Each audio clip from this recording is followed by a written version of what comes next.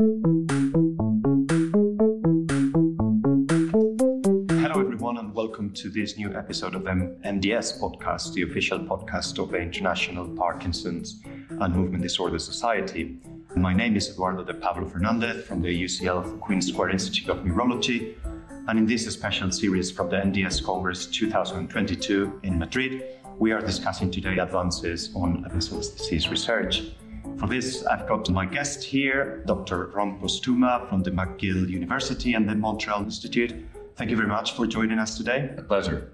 We will start with the advances over the last year or couple of years. Can you summarize, or what are your highlights on the PD research? I would say the two biggest things to happen in Parkinson's in the last 2 years, first of all, would be the publication of the New England Journal just this last month, 2 trials of the antibodies, which were a mixed, I wouldn't call them failures. There is some signal, at least in one of the measures, and we do have to ask what one would have expected to find with a passive synuclein antibody in only 1 year. At least we have safety and tolerability, and things are moving forward. We don't really know what they're going to do. Obviously, they're not obviously going to change things overnight, but I think those are really important advances because those are the things that we are really looking forward to in the field.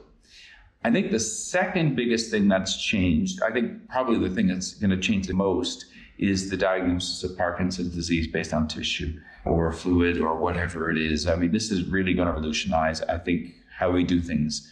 Maybe not immediately, but the idea that we can make a firm diagnosis of the synucleinopathy in a patient during their life is of some use now. I mean, we still really are struggling sometimes between PSP and PD and MSA and PD. We don't know what to tell our patients. So I think we will be able to tell our patients something. But in the future, of course, when we have any sort of therapy based on synuclein or based on the presence of Parkinson's and not another disease, it will have no symptomatic effect. We'll never be able to know if it's doing anything. I would certainly want to know and make sure that my patient had Parkinson's, had synucleinopathy before I was going to commit them to such a therapy for the rest of their lives. So I think this is going to be a massive advancement, disease-modifying therapy. So absolutely. I think you said that the best starting point for clinical trials should be a biomarker confirmed diagnosed design. Exactly. So we have had a busy congress of research studies and results presented. Has anything caught your eye? Would you like to comment?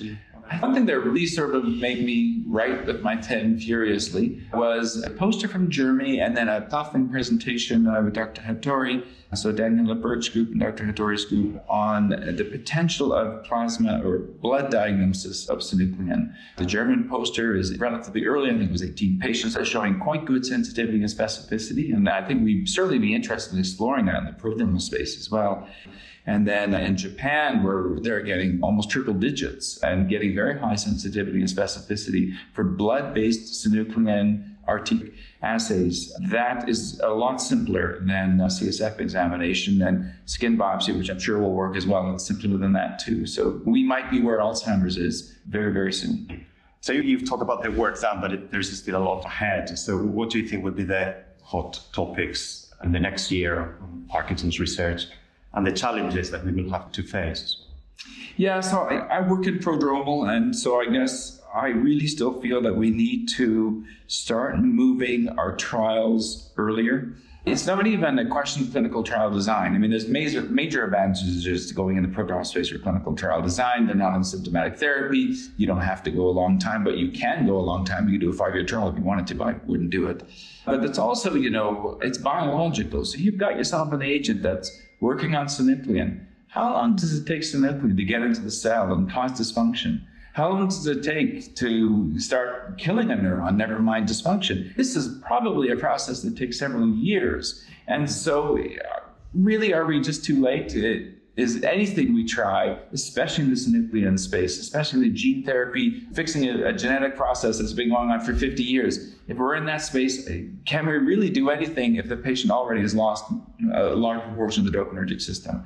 And so I think we really have to start becoming comfortable with calling the early stages of Parkinson's disease, prodromal Parkinson's, is Parkinson's. It's just a stage, but it's Parkinson's, exactly like the Alzheimer's field did 10 years ago, 15 years ago, and a complete change in the way they do things.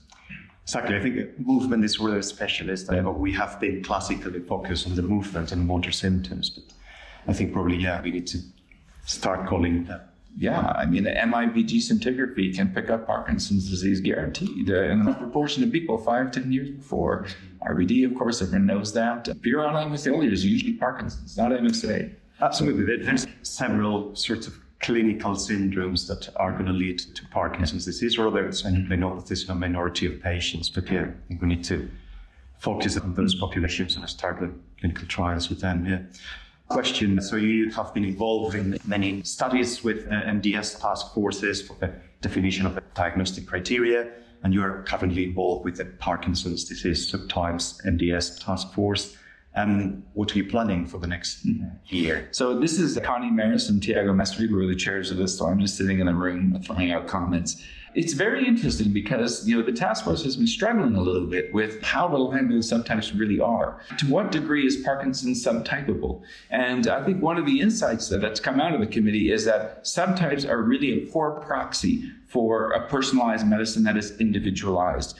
And so, for example, the idea is that rather than identifying a person in front of you as being in one subtype, you could actually identify what this person most likely resembles at an individual level. So there's a proposal, for example, that's being run in the Netherlands where they'll do a massive characterization of Parkinson's disease, clinical markers, and I think they should add biomarkers, and then follow that patient over time. And then when you have a new patient, you can enter as many clinical details as possible and pull out their digital twin, if you will. What does this person most likely resemble? And what's their biomarker status? And what's their MRI like? And what's their clinical course like? And how do they respond to this treatment? This is pipe dream, of course. This is a long way away, but this is really fascinating.